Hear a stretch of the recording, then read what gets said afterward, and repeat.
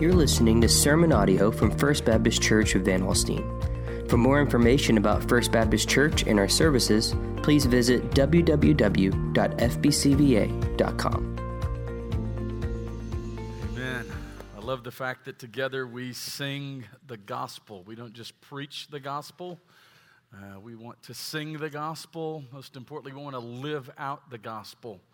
I think it's important for us to do that together. The church gathered is so important, and to see you here today on a summer Sunday when I know that you could be somewhere else, but you have chosen to be here. Thank you. It's good to see you. If you're a guest, my name's Mike Lovely.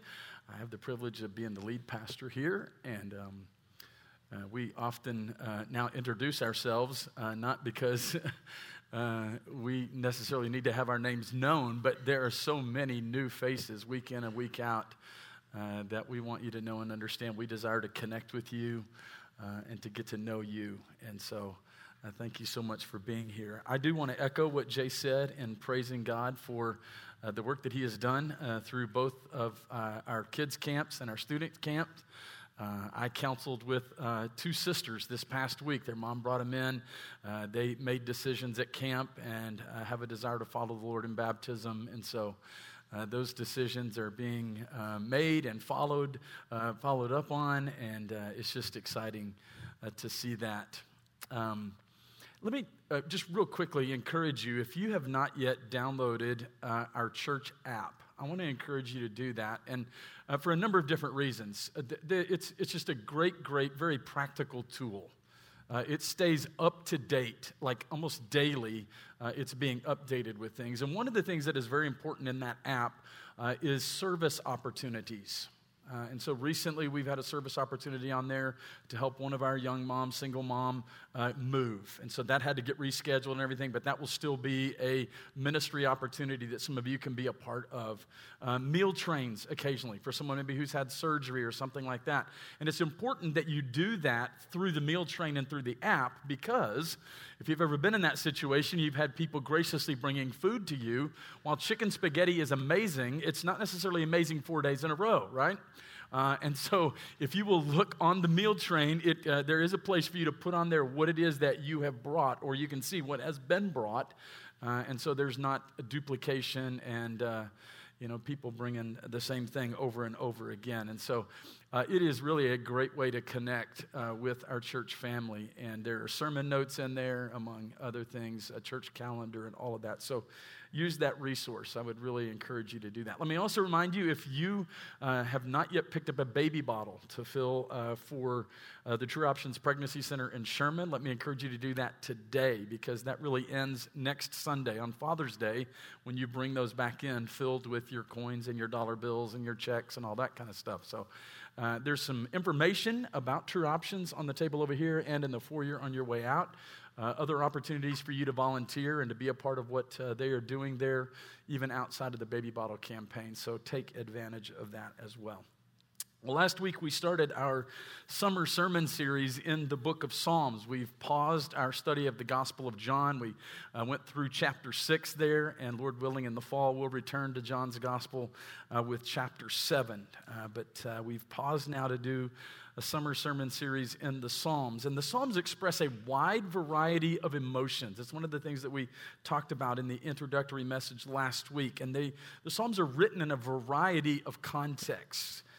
And scholars have tended to classify psalms based upon their genre or their types. And so we see psalms of praise and psalms of lament, for example. And so what can be tricky is, like a lot of things, scholars don't necessarily agree on the list of types and the genres. And it can be easy to multiply categories to account for the uniqueness of each of the psalms. And what can happen then is we end up with 150 different categories because they are certainly not all the same. Many of the psalms have more than one element. For example, Psalm 34 is a thanksgiving psalm, and it also has a wisdom section. The psalm that we looked at last week, if you were here, Psalm chapter 5, contains praise and lament, and it also has an imprecatory element to it. a prayer for God's judgment to fall on David's enemies. And so you see there, and so nothing prevents any psalm from performing more than one function. And so it's in that light that the classification can certainly be helpful in our understanding of the different purposes of the Psalms and guide our interpretation in light of those purposes. I've really found myself appreciating more and more the term function over form. Function over form. And so the basic functions that you find in the Psalms, and this is not an inclusive list by any means, include the following. We've talked about some of these already. There are Psalms of lament, and we're going to see even some of that today. There are hymns of praise and hymns of thanksgiving and hymns celebrating God's law. Psalm 119 is devoted almost in its entirety to the Word of God. To the principles and the precepts and the truth of the Word of God. There are wisdom psalms. There are songs of confidence. There are royal psalms. There are historical psalms. There are prophetic hymns or songs. And so it's my hope that in our summer series, you will gain a greater understanding and appreciation for the wide variety of functions found in the book of Psalms. I don't know about you, but I find myself in a lot of ways connecting with the Psalms. Now, maybe you're not one of those kind of people. In fact, someone shared with me last week how they now will see the Psalms in a completely different way than maybe they have before. If you're someone who doesn't necessarily appreciate poetry, for example, maybe you found yourself kind of avoiding the Psalms, or you don't gravitate to them quite like someone else might. But one of the things that I find in the Psalms is that I can identify with the good, the bad, and the ugly. Because I don't know about you, but my life's not all good all the time. I mean, I'd love for it to be, but there are days that are challenging and difficult and seasons that are dark and, discouraging and for a variety of reasons. And so I find the raw nature of what the psalmists are writing here to be an encouragement in many ways. And so Psalm 6 that we're going to look at this morning is actually an individual lament of David. It's especially suited to one whose hard circumstances have led them to see their sin and repent. And so for this reason, Psalm 6 is often included in what's called the penitential Psalms. If you have at least a marginal understanding of the Psalms, you're probably familiar with Psalm 51. It falls into this category. It's David's prayer to God after he's morally failed with Bathsheba. It's there that he cries out, God, create in me a clean heart, O God. Renew a right spirit within me. Restore unto me the joy of your salvation. That's a penitential psalm. And so that's the case here with chapter 6. Psalm 32 is one of those. Psalm 38, Psalm 130, Psalm 143. And so this psalm encourages us to turn to God in trust, even when our troubles are God's discipline. Because it sings of his steadfast love, which never fails. We just sang about it, right? Your love never fails. It never gives up on me. So while the superscriptions, and we talked about this a little bit last week, that are added to the Psalms, they were added later. The little headings that you see, the little descriptors that you see ahead of many of the Psalms, they were added later. They're not inspired in the same way as the text itself, although they do contain helpful information. And so the superscription of Psalm 6 here attributes the psalm to David, and so we see that. It is said to be according to the Sheminith.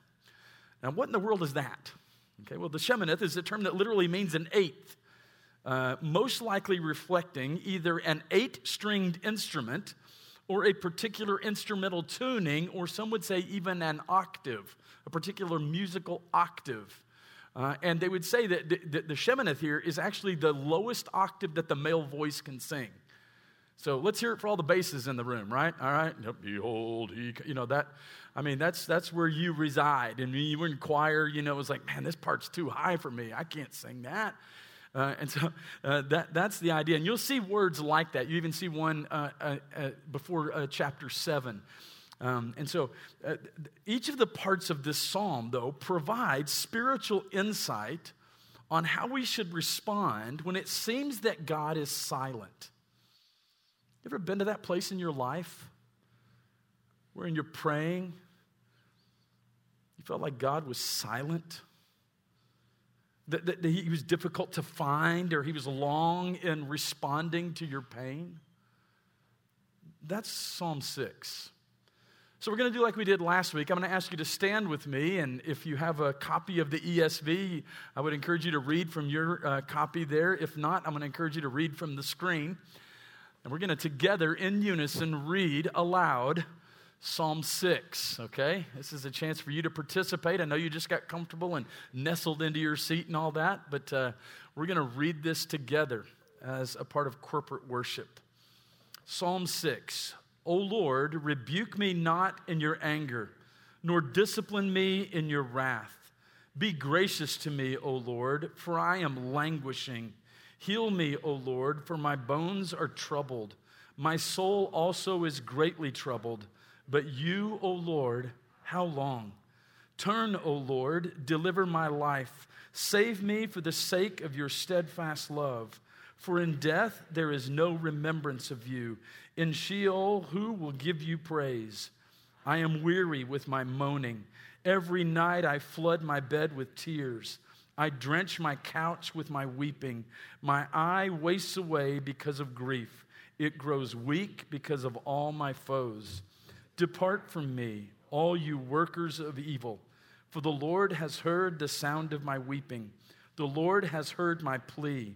The Lord accepts my prayer. All my enemies shall be ashamed and greatly troubled. They shall turn back and be put to shame in a moment. Thank you, and you may be seated. Sometimes we know that we're the problem. Sometimes when we're suffering, the tendency of the sinful human heart is to blame others, or to curse our circumstances, or to act like the innocent victim. Do whatever else before we're finally ready to admit, okay, I know it's my fault. It's me. I'm the problem. Now, I know that the eyes of some of you teenage girls just lit up because that sounds like the lyrics to a Taylor Swift song, right? That was not intentional, okay? Trust me. I am not that cool or connected to current culture. I will say that I drove the girls' van last year on the Wyoming missions trip, and I heard enough Taylor Swift to last me for the rest of my life, okay? And so maybe subliminally those words entered my brain. I don't know. But sometimes we know that we're at fault. It's me. There's an old spiritual that says, it's me, oh Lord, standing in the need of prayer. And the reason that I'm in this mess, the reason that I'm experiencing what I'm experiencing right now is because of my own sinful stupidity. It's because of my pride, my arrogance, my sinful inclinations. It's me. Now, in Psalms 3 through 7, remember, David is being pursued by enemies. We know the situations with reasonable assurance in Psalm 3 and 7, but we don't know it for the rest of these Psalms. And so some have speculated that they were all written during the time when David was fleeing from Absalom. That the title from Psalm 3 should be understood as kind of giving us a setting for also Psalms 4 through 6. Now, we did see last week that these four Psalms, 3 through 6, they fit together following that morning-evening pattern, right? In the morning, in the evening, in the morning, in the evening. However, we don't know with certainty that they were all written at the same time under exactly the same circumstances. In fact, the more I've studied this over the past couple of weeks, the more I'm inclined to believe that they weren't necessarily all written at the same time, because David's attitude toward his circumstances and toward his enemies varies from psalm to psalm. So in Psalm 4, which we haven't looked at it together here on a Sunday morning, but in Psalm 4, David is preaching the gospel to his enemies, essentially. In Psalm 5, he wants to see them fall into their own trap and be removed. And so in both of those Psalms, he seems to be focused on his own innocence. I'm innocent in this. I'm being pursued. I'm being pursued unjustly. These people are coming against me unjustly. In Psalm 4, he is proclaiming it to his enemies, while in Psalm 5, he is declaring it to God while he calls on the Lord for justice. But you'll notice the tone of Psalm 6 is very different. Here in Psalm 6, David is crying out to God because he knows he has sinned, and his troubles are his fault. It seems that the most likely setting for Psalm 6 is when David is fleeing from Absalom. And the reason for that is it was a time when David realized his own responsibility for what has happened. That's a key difference between the two times when David was fleeing for his life from violent enemies. When King Saul was pursuing him earlier in his life, David was innocent. He had done nothing to deserve the persecution of Saul. However, when Absalom, his son, rebels against David, it is partly David's fault due to his poor managing of his household and the poor parenting of his children. So while it was wrong for Absalom to lead a rebellion, a revolt against David, and so for the many officials in Jerusalem to support Absalom, so David could cry out for justice against his enemies. I think, but at the end of the day, when he laid his head down to go to sleep, the overwhelming sense of guilt and shame over his failures as a father were too much for him. He knew he was partly reaping what he had sown, that his son's rebellion was due, at least in part, to his neglect and his failure to act decisively as both father and king in his own household. So I want you to notice from verses 1 through 3, David's desire. His desire is for grace and mercy.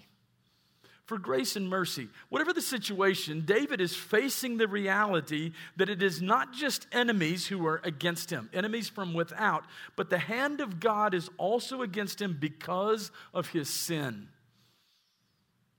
This thought deeply distresses David. Listen carefully to the words of verses 1 through 3 again. O Lord, and listen to the language that he chooses here.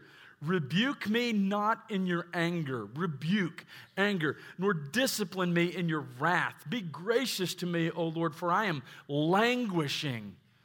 Heal me, O Lord, for my bones are troubled. My soul also is greatly troubled. But you, O Lord, how long? So in the Hebrew, the original language of the Old Testament, in verse number 1, anger and wrath are actually placed in the first position.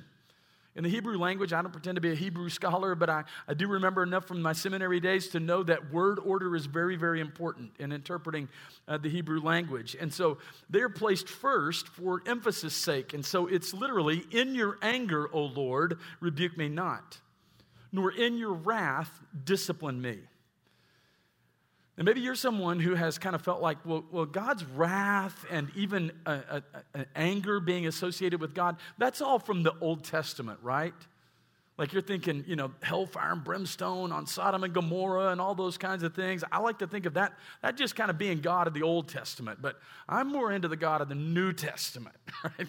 I like grace and mercy and love and that kind of thing. But listen, that's not the case.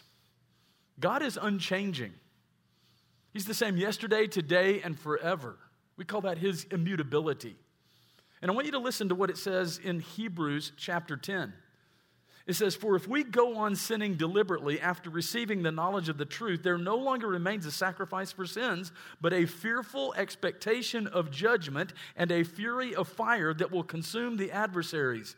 Anyone who has set aside the law of Moses dies without mercy on the evidence of 2 or 3 witnesses. How much worse punishment do you think will be deserved by the one who has trampled underfoot the Son of God and has profaned the blood of the covenant by which he was sanctified and has outraged the Spirit of grace? For we know him who said, vengeance is mine, I will repay. And again, the Lord will judge his people. It is a fearful thing to fall into the hands of the living God. Anybody got that section of Scripture on a poster hanging on your wall at home? If you do, maybe it's because you want to point your kids to it regularly, right? Like, check this out, right? So this is what has David in such deep distress at this point. The idea that God would not just discipline him as a loving heavenly father, but that he might justly discipline David in his wrath. Such a discipline could rightly involve David being even permanently removed from his throne, possibly even from life in this world. So it's vital for us to see that God would be perfectly just to do this to David. David deserves it. That's what weighs heavily on his heart and on his mind. And so he pleads with God for gracious healing. Now let's pause for a moment, because healing we typically associate with physical healing, right? Healing here probably is being used more as a metaphor for forgiveness. Now, David is so distressed that he says, "My bones are troubled. My soul is greatly troubled." There are two different ways for David to refer to his innermost self. Now, I don't think it's completely out of line. It's not some kind of heretical interpretation to say that perhaps David was suffering some physical ailment of some sort related to his sin. That can be the case sometimes. I do think we have to use great caution in making an assumption that any and all sickness that we experience is the direct judgment of God. Okay, and as someone who lives with a chronic disease, I've been a diabetic for almost 28 years now, and there have been times and seasons when I've prayed, Lord, if this is as a result of something that I've done, some sin that I've continued to coddle in my life and all those things, God, I seek your forgiveness. I seek your healing. I seek hope, all those things. And I've even had some people through the years try to explain to me that any and all sickness we have is a direct judgment of God. We know that's not true, because in Scripture, remember, there was some religious leaders in Jesus' earthly ministry who came and said, "Who has sinned that this man was born blind?"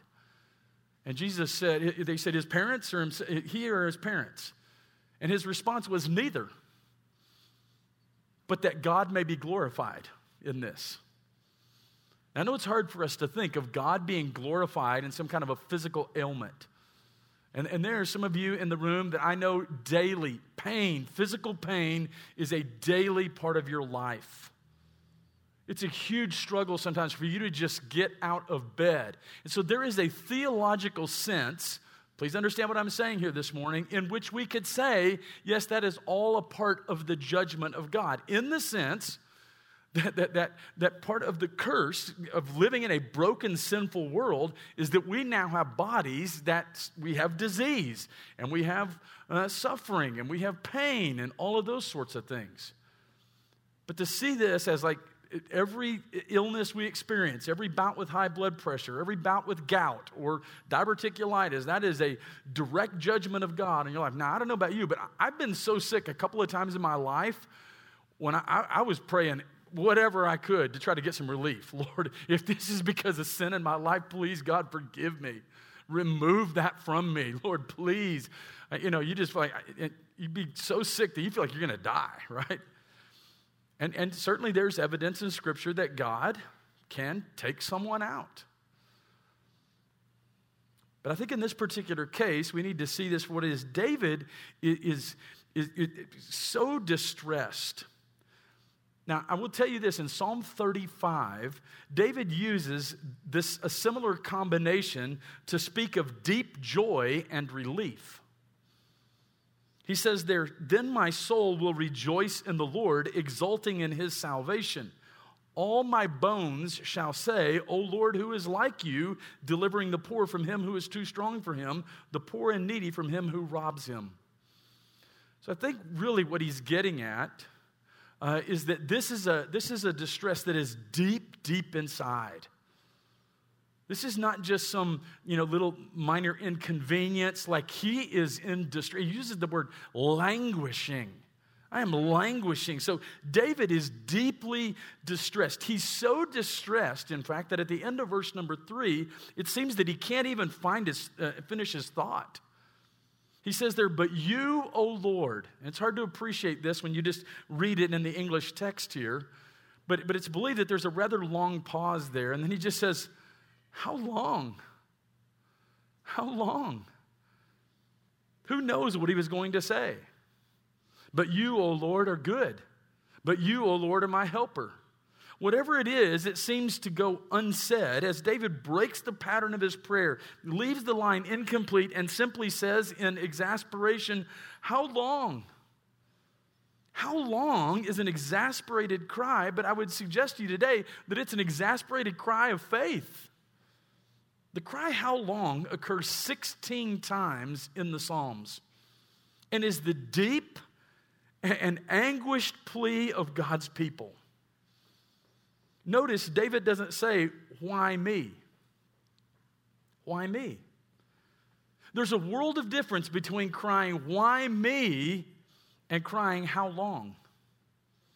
Why me is more self-centered and entitled. David could easily have said, why not me?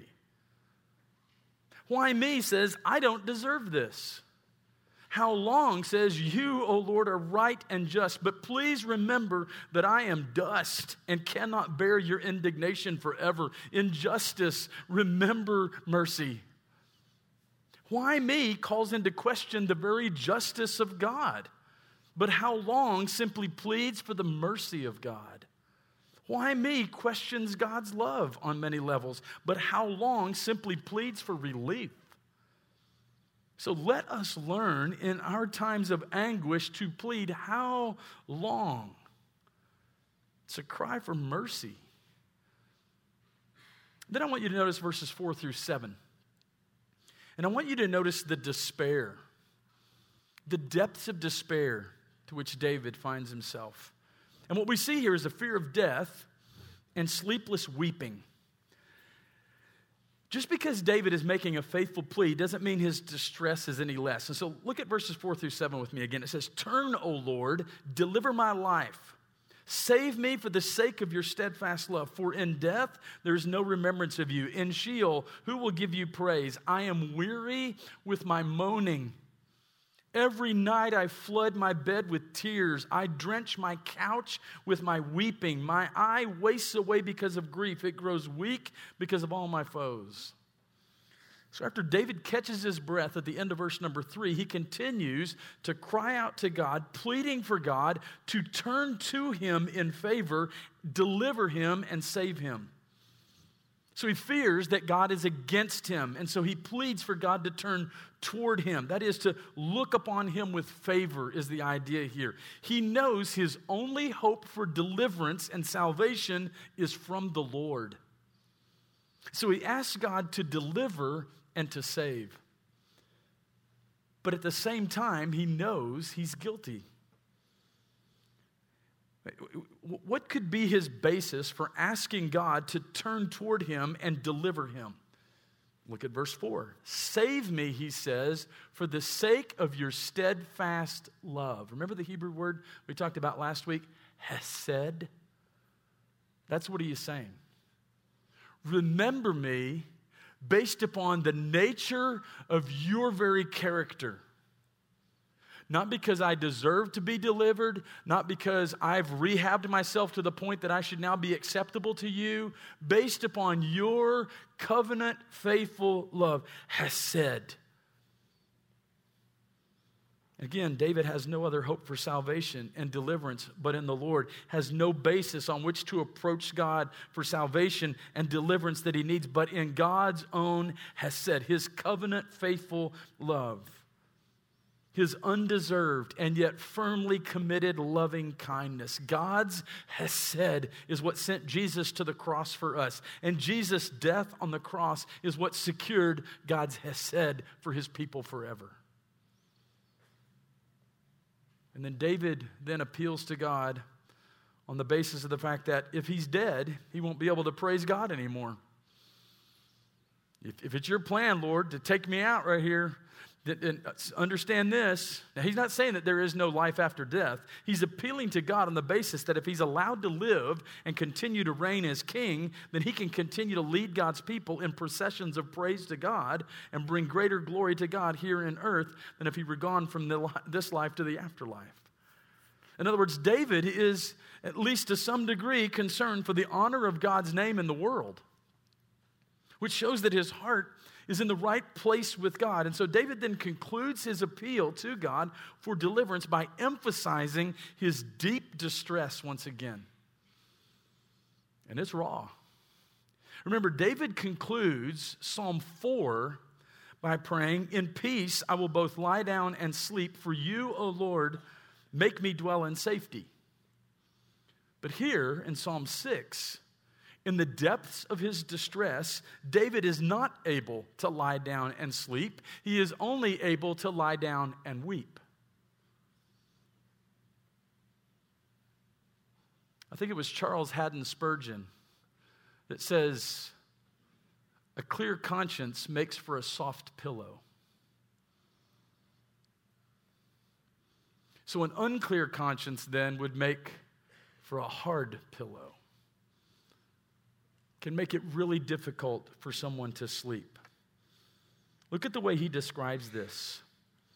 David finds himself weeping. Every night he says, I flood my bed with tears. I drench my couch with my weeping. David's language is powerful. He says he makes his bed swim or float with his tears. Now, while that's obviously not literally the case, it was a powerful way of describing his anguish. When we're in deep distress and our hearts are troubled with anxiety and guilt and shame, we may be able to keep ourselves busy enough during the day, just kind of going through the motions of life, staying occupied, not thinking about some of the difficulties that we're experiencing. But when you lie down at night, it's a different story. And you can become captive to your thoughts of turmoil. And those thoughts come on strong. David's crying so much that he can't sleep or see. And yet, even in his deep distress, he's crying to the Lord. His tears are directed toward God. In Psalm 56:8, David says this, you have kept count of my tossings. You ever found yourself tossing and turning during the night? I know some of you, maybe you suffer from chronic insomnia. You've tried every sleep aid that you possibly could. You've tried it, but you just do not get a good night's sleep. Sometimes there are physical reasons for that. Maybe you suffer from restless leg syndrome or any number of things. Sometimes we can't sleep because it is not well with our soul. You ever been there? That's where David is. That's where David is. Now I want you to notice number 3, his declaration, verses 8 through 10. As deep as David's distress is in verses 6 and 7, his attitude and his outlook, you'll notice it turns very suddenly in verses 8 through 10. In fact, it's such a dramatic turn that some scholars have suggested that verses 8 through 10 actually didn't originally belong to this psalm, that they were attached at the end of David's lament to give it a more hopeful conclusion. I don't think that's true. And the reason I don't think that's true is because if you look at David in this dramatic turn of perspective, he tells us why that is the case himself. In fact, he says it twice, so we don't miss it. He says, depart from me, all you workers of evil, for the Lord has heard the sound of my weeping. The Lord has heard my plea. The Lord accepts my prayer.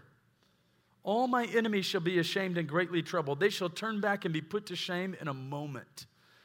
Now remember the opening plea from both chapters 4 and chapter 5. If you look there, he says, be gracious to me and hear my prayer in chapter 4. Chapter 5, verses 1 and 2, we looked at last week. Give ear to my words, O Lord. Consider my groaning. Give attention to the sound of my cry. And so just as Psalms 4 and 5 open with a plea for God to hear, Psalm 6, check this out, ends with a joyful and victorious conclusion. Why? Because God has heard. God has heard. Because David knows God has heard his plea, accepted his prayer. He is able to respond with bold confidence, depart from me, all you workers of evil. In the first year of our married life, 1989, 1990, somewhere back there, we lived on a dairy farm in northwestern Pennsylvania. And one day I had a responsibility to do some work on one of the silos, actually the auger, the unloader it was called, at the top of the silo. Some silos are emptied from down below. This one was emptied from up top. And so there would be this ring and some machinery, an auger that would sit down on top of the silage, and it would pull it up and it would shoot it out and down. Okay, and so I had to climb up into the silo, kind of back down into the level of the silage because some of the doors had not been taken out. And I started doing my work in there, but as I was climbing back out of the silo, I slipped and fell back down onto that piece of equipment. I'm not certain it knocked me out, but I'm going to tell you this. It knocked the phooey out of me, okay? I mean, I lay there for a minute. It definitely knocked the breath out of me. I know that. And then as I was kind of coming to and my thinking was clearing up, you know what the first thought came to my mind was? In just a little while, the guy that does evening chores and feeds all these cows is going to come in here and he's going to turn this thing on. Now, you got to realize I'm 25 or 30 feet up in the air inside a silo. This piece of equipment's pretty loud. So once he flips it on, he's not hearing Mike crying out. He's not. And all I'm thinking is, Lord, this is not how I saw it ending. Mike getting fed to the cows, okay? This is not how I want this to end. So I was like, I got to do whatever I can to get out of this thing. I mean, but I was at a place of like desperation. It was all I could do to get back out of the silo and get across the street to our house. Sometimes it can seem that way. We're in such a place of desperation. It's like, can anybody hear me? Am I being heard? Lord, are you even listening as I pray and as I cry out to you in this place of anguish? And so that's why David says here that he had heard. David knows that God has heard his plea, accepted his prayer. And so that's why he's able to respond in such confidence. So the language from this same language from Jesus tells us that David's words, remember it was in Matthew chapter 7 where Jesus essentially says the same thing when he judges those who claim to be his own but are not. It's one of the most sobering passages in all of Scripture. It says, "And then I will declare to them, I never knew you, depart from me, workers of lawlessness." That was said to religious people who said, have we not done things in your name? Have we not cast out demons? Have we not? I'm not talking about, it's like church folk who thought they were okay with God based upon their religious activity. And so the language from Jesus tells us that David's words in Psalm 6:8 are spoken as the anointed king and judge of Israel. This is actually a royal judicial pronouncement. It's not just a personal vindictive statement. David is able to conclude Psalm 6 with another royal declaration. All my enemies shall be ashamed and greatly troubled. They shall turn back and be put to shame in a moment. So again, this leaves us to say, how in the world does this apply to us? Well, we all have an enemy, right? Or enemies. They surround us, attack us, it can seem. What do we need? We need God to hear our plea for deliverance and salvation. The cross and resurrection of Jesus Christ is God's definitive answer that he has heard the plea of his people and has defeated our enemies. And while our enemy, the devil, Satan, is a very real enemy, he is a defeated foe. He's a defeated foe. Now, I want you to listen to Colossians chapter 2, verses 13 through 15. And this is one you can hang on your wall. "And you, who were dead in your trespasses and the uncircumcision of your flesh, God made alive together with him, having forgiven us all our trespasses by canceling the record of debt that stood against us with its legal demands. This he set aside, nailing it to the cross. He disarmed the rulers and authorities and put them to open shame by triumphing over them in him."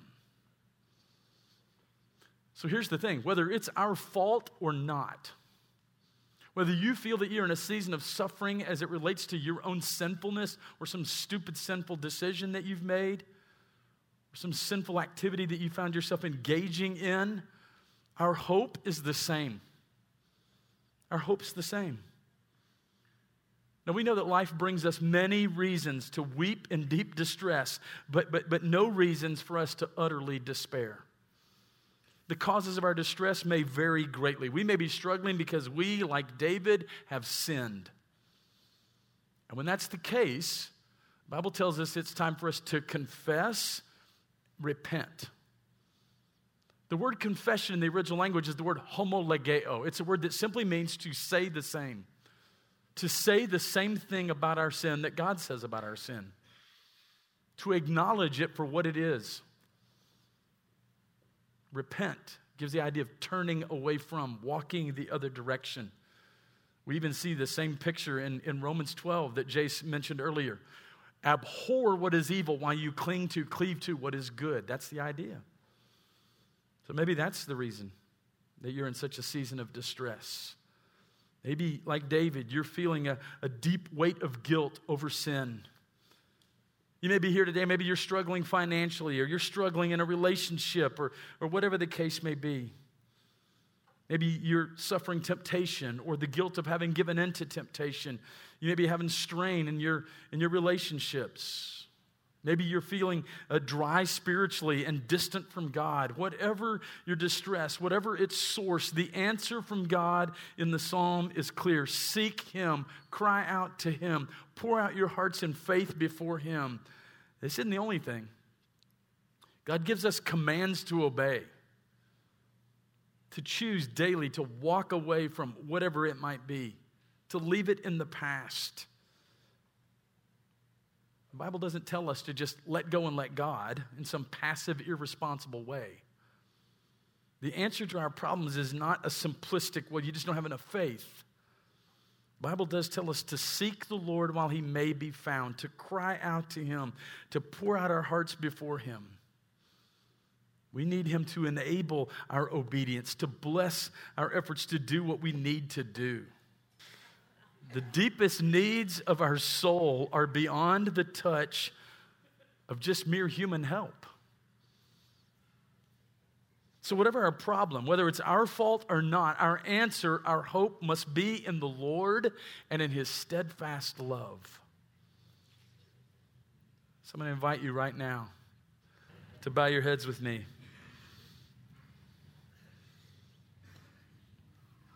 This for us is a time of response, a time of reflection.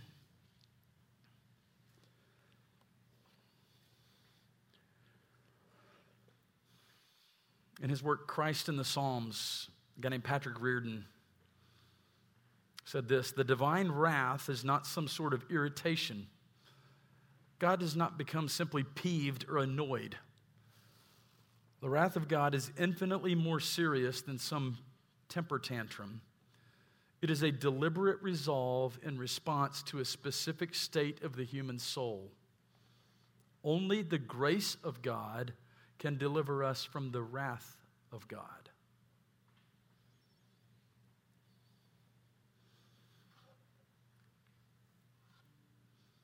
And I want to remind you of the overarching big idea of Psalm 6. It said only the overwhelming grace of God can deliver us from the righteous wrath of God through the marvelous mercy of God because of the unfathomable love of God manifested in the incarnate Son of God. Trust God when you feel that you can't find Him. He's with you. And remember that sometimes He speaks the loudest in what may seem like silence to us.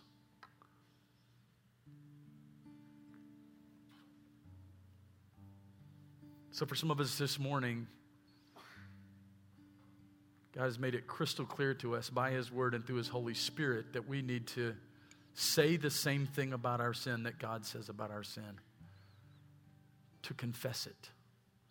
To repent of it, to turn and go the other direction.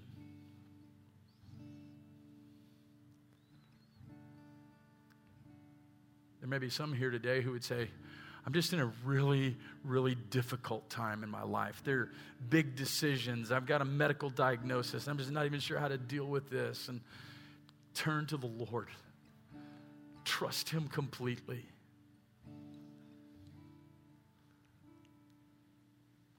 Father, we thank you for the clarity of your word today, that even in an ancient text,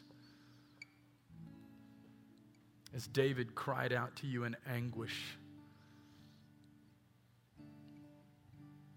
a deep, deep anguish of the soul. There may be some here today who can, in a very clear way, identify with that.